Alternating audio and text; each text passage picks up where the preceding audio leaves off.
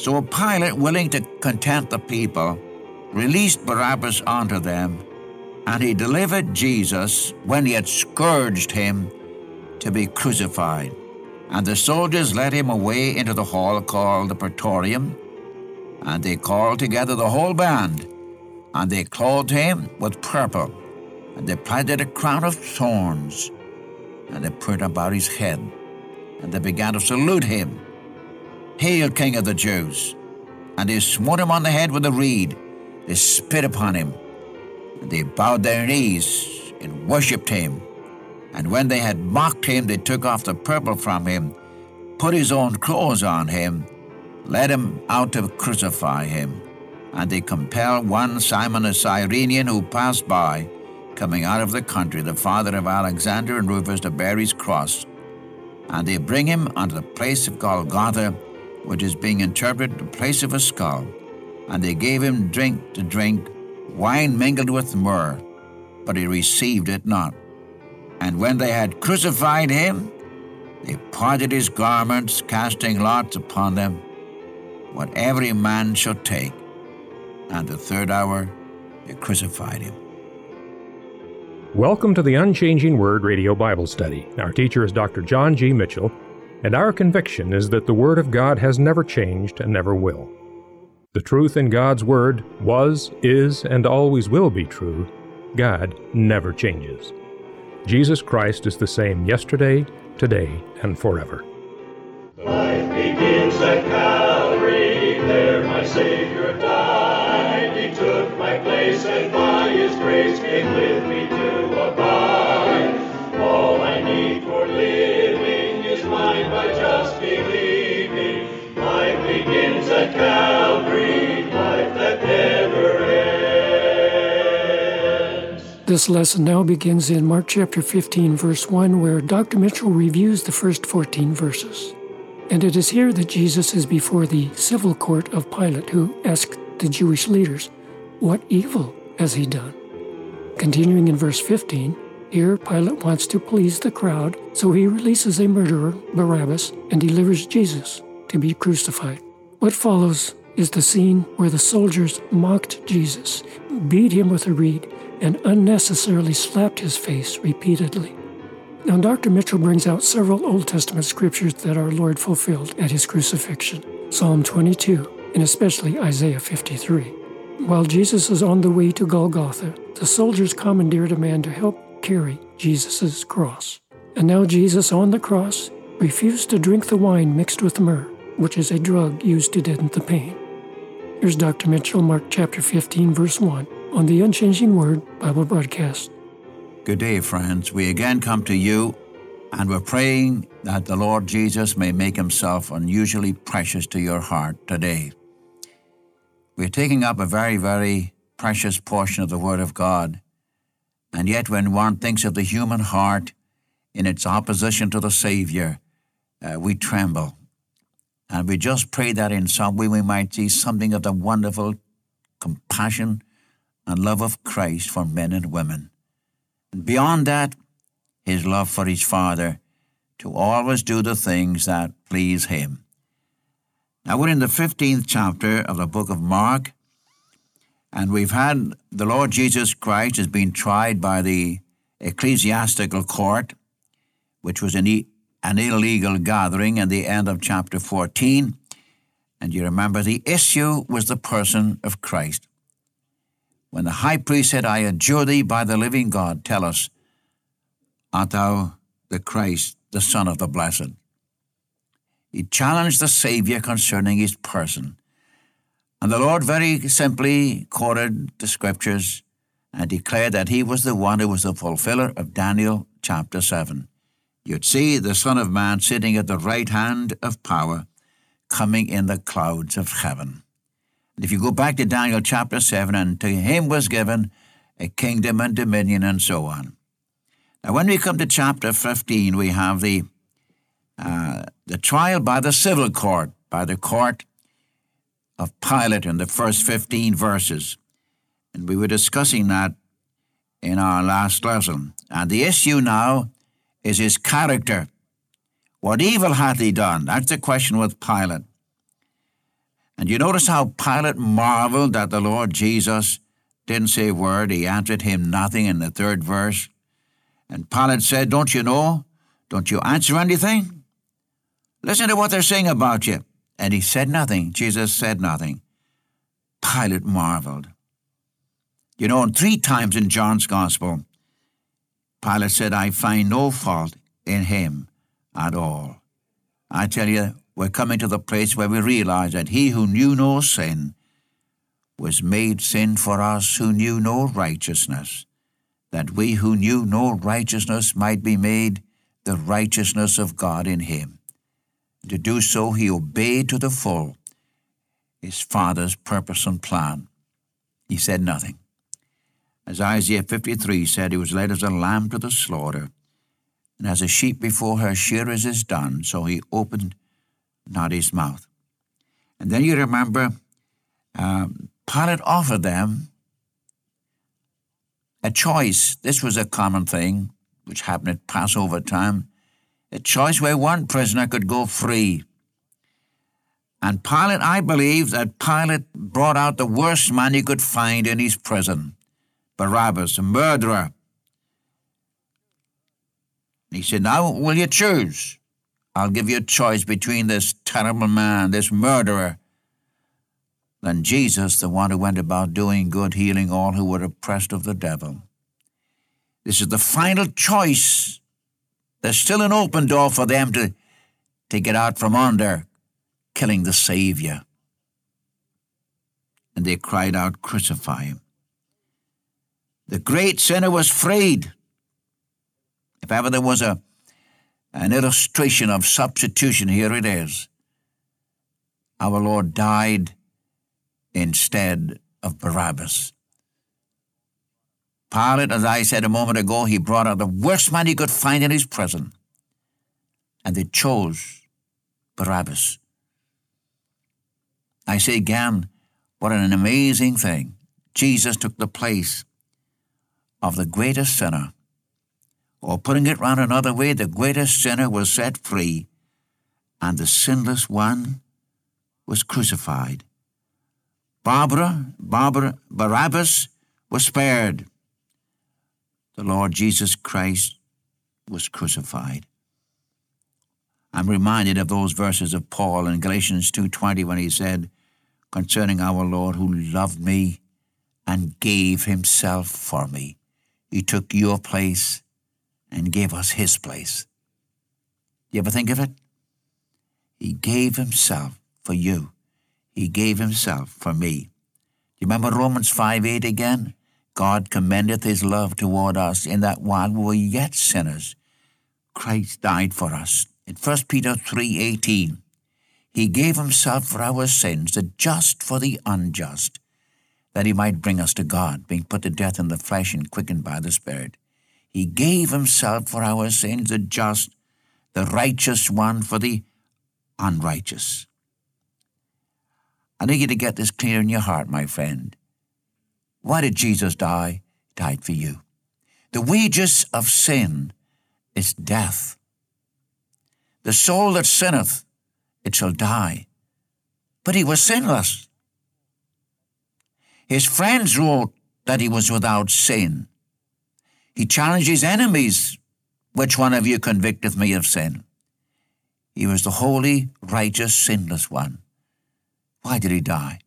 If the wages of sin is death, why did he die? Then he must have borne somebody else's sins. He bore your sins. He bore my sins. And by the way, you must make a choice too. The leaders had the crowd cry out, give us Barabbas. What will I do with Jesus then? What will I do with your king? They cried out, crucify him. Crucify him. Why, what evil hath he done? Crucify him. The mob, obeying the words of their leaders. You know, friend, you've got to make a choice too. And I'm repeating this. I want this to be very clear to your mind. When I speak of this fact, you must make a choice. Jesus Christ is the only Savior. He's a perfect Savior. He took your place. He bare our sins, as 1 Peter 2 says, he bare our sins in his own body on the tree. Yours, mine, the sins of humanity. As Hebrews 9:26 said, he appeared once in the end of the age to put away sin by the sacrifice of himself. In 1 John 3:5, remember, in him is no sin. He was manifested, what for? To take away our sin. And in him is no sin. Or Hebrews 1:3, when he had by himself purged our sins, he sat down at the right hand of God. But I'm trying to get to your heart. The very verse that John cried out when he said, behold the Lamb of God that taketh away the sin of the world. Or the very first promise in the New Testament, thou shalt call his name Jesus, for he shall save his people from their sin. One could go on and take up these scriptures. I want to get to your heart. He took Barabbas' place. He took your place. Wonderful, wonderful Savior. Now we go on down to verse 15. So Pilate, willing to content the people, released Barabbas unto them, and he delivered Jesus, when he had scourged him, to be crucified. Now this is the part that gets my heart. It just gets into me. Why in the world did Pilate scourge Jesus? As far as I know, they never scourged anyone who was going to be crucified. Why then should they scourge Jesus? Well, the scripture has to be fulfilled. You see, friend, behind this whole business, behind the whole thing, is the purpose of God being wrought out. And the Lord Jesus was in perfect submission to his Father. When he left the Garden of Gethsemane, the victory was already won. But I raise the question, why did Pilate scourge him? Isaiah 50 must be completed. You remember it said there, I give my back to the smiters. I give my cheeks to those who plucked off their hair. I hid not my face from shame or spitting. So you have it here in verse 15. He scourged him. Terrible thing.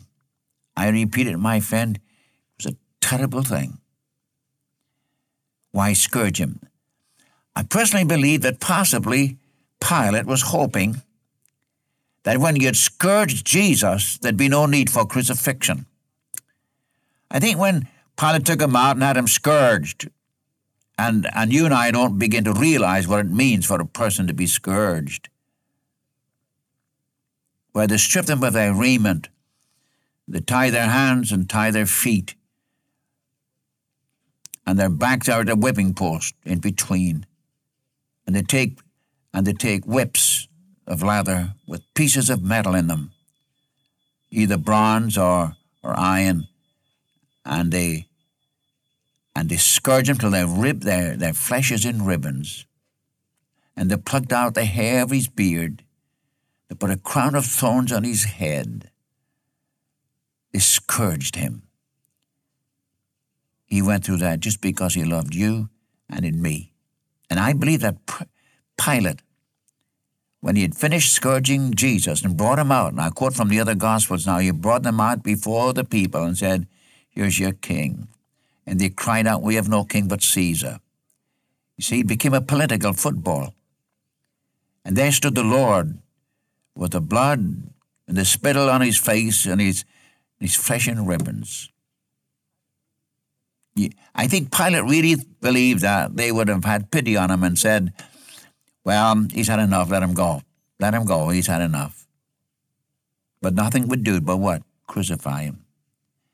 Now, verse 16, we have where he was crucified. 16 to 41, you have the crucifixion of the Savior. And by the way, if you want to follow it through in the prophetic page, I would suggest Psalm 22, Psalm 69, Isaiah 50, Isaiah 52, which says, his face was marred more than any man's, Isaiah 53, All we like sheep have gone astray. We have turned every one to his own way, and the Lord hath laid on him the iniquity of us all. This is the reason for it. Now, starting in at verse 16, and the soldiers led him away into the hall called the Praetorium, and they called together the whole band, and they clothed him with purple. Now remember, this is after they'd scourged him, and they planted a crown of thorns, and they put about his head, and they began to salute him, Hail, King of the Jews! And they smote him on the head with a reed. They spit upon him with their contempt for him, and they bowed their knees and worshipped him, the mockery of it all. And when they had mocked him, they took off the purple from him, put his own clothes on him, led him out to crucify him. And they compelled one Simon a Cyrenian who passed by, coming out of the country, the father of Alexander and Rufus, to bear his cross. And they bring him unto the place of Golgotha, which is being interpreted the place of a skull. And they gave him drink to drink, wine mingled with myrrh, but he received it not. Let me just stop right here, just for a moment. Here you have the Gentile soldiers. Now remember, it was the Gentiles who crucified him. But it was the Jews who demanded it. The greater blame is not on the Gentiles, but on the Jews. Though they're both equally guilty in this sense. The Jews crucified one who claimed to be God. The Gentiles crucified one in whom they found no fault. Now let's see what these Gentile soldiers did. The awfulness of it, their abuse, their mockery. And yet you see through the whole thing, patience of the Savior. These soldiers made him a laughingstock.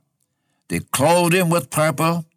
They put a crown of thorns and put it on his head. I would judge they would press it in on his head, and they began to salute him, Hail, King of the Jews. Just think of a king.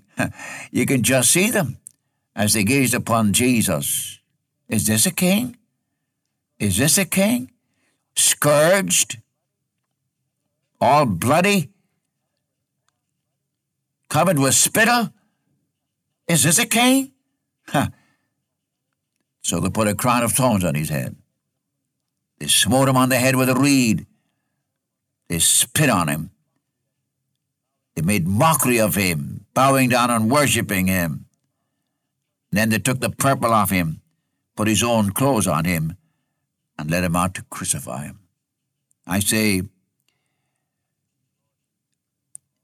the Lord Jesus could have called for a legion of angels. Did you ever stop to think of it, my friends? Do you know the Lord could have gotten out of this very easily if he'd wanted to? He could have made a deal with Pilate. Pilate had no love for these Jewish leaders. He could have made a deal with Pilate. He could have said to Pilate, listen, my kingdom is not of this world. Don't worry about this. They could have made a bargain. Or he could have appealed to the crowd. The Jewish leaders didn't want to crucify him on the feast day, during the Passover time. They wanted to wait till the crowd had left the city and then kill him. No. The Lord could have cried for the crowd. A few days before this, they were crying, what? Hosanna in the highest. Why not appeal to them now? You'd healed their sick. You'd raised their dead. You'd cleansed their lepers. You'd done everything for them. Fed them when they were hungry. He could have appealed to them. Or he could have called for a legion of angels. You think through that. The Lord would have walked out just like he did in Luke chapter 4. When they wanted to throw him over a cliff, he could have walked through their midst. Or in John chapter 8, they picked up stones to kill him and he walked right through their midst. He could have done the same thing. When Pilate said, don't you know, I can release you or I can crucify you. Jesus said, you've got no power to do either one unless my Father gives it to you. I could call for a legion of angels. The Lord could easily have manifested his authority and his power. No. If he had done so, my friend, we would have had no Savior. But remember, he's doing it according to the purpose and will of God for the salvation of men and women. He is sacrificing himself because he loved you and because he loved me. He bore this. And when you come on down to verse 23, they gave him to drink wine mingled with myrrh, and he wouldn't receive it. Why? It was an opiate. So he wouldn't have to suffer so much. He spurned it. He spurned it. And when they had crucified him, they parted his garments, casting lots upon them, what every man should take. And the third hour, they crucified him. They gambled over his garments, just like you have it, of course, in the 22nd Psalm, the 69th Psalm. They gambled over his garments. But he never said a word. As a sheep before her shearers was dumb. He was made an accursed thing just because he loved you, just because he loved me. As Galatians chapter 3, verse 13 said, Christ hath redeemed us from the curse of the law, being made a curse for us, for it is written, Cursed is every one that hangeth upon a tree. He did it for you. He did it for me. What I would like to get to your heart is this fact. Jesus could have freed himself if he had wanted to. He was sovereign. But he didn't. This was God's method, where the holy, righteous character of God could be satisfied. Wages of sin is death. Sin pays wages. And my friend, you can't dodge your wages. You can't go on strike or quit the job. You must receive your wages, which is death. And the soul that sinneth, it shall die. You just can't get away from it. Divine justice, divine righteousness demands your death. Either you die, somebody else dies. And so I read in 1 Peter, he gave himself for our sins, the just for the unjust, that he might bring us to God. He bare our sins in his own body on the tree. And when he was on the cross, you remember, he bore your sin. He looked for an eye to pity, and he found none. He looked that whole crowd over. There wasn't an eye to pity. And down at the foot of the cross, what were the Gentile soldiers doing? Gambling over his garments. I tell you, friend, no human mind can begin to even probe into the depths of what Jesus Christ went through when he took your place and my place. You see, having received the Savior, we will never again come into judgment. What an amazing thing. Death has no longer dominion over the children of God. Death is already a defeated foe. And my friend, when I think of it today, he died for you. Does it mean nothing to you? As Jeremiah cries out, is it nothing to you, all you that pass by? Have you seen any sorrow like my sorrow? He did it because he loved you. And that amazing verse, God so loved the world that he gave his only begotten Son, that whosoever believeth in him should not perish, but have everlasting life. And we love him because he first loved us. Oh, what a Savior. I'm so glad that our Savior came and finished the job. He was not disobedient to the will of his Father, but he took your place and he took my place. And he was silent before his shearers. He opened not his mouth. Silently, he suffered just because he loved you and because he loved me. I just plead with your heart today, if you've never taken the Lord Jesus Christ as your Savior, you take him and accept him. pass from death to life. And the Lord bless you today for his precious name's sake.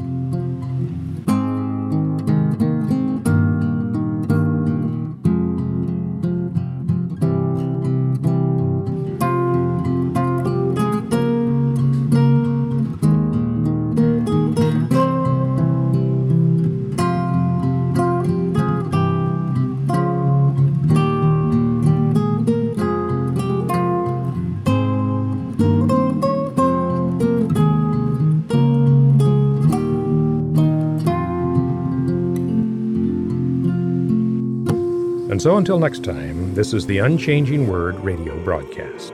Life begins at Calvary.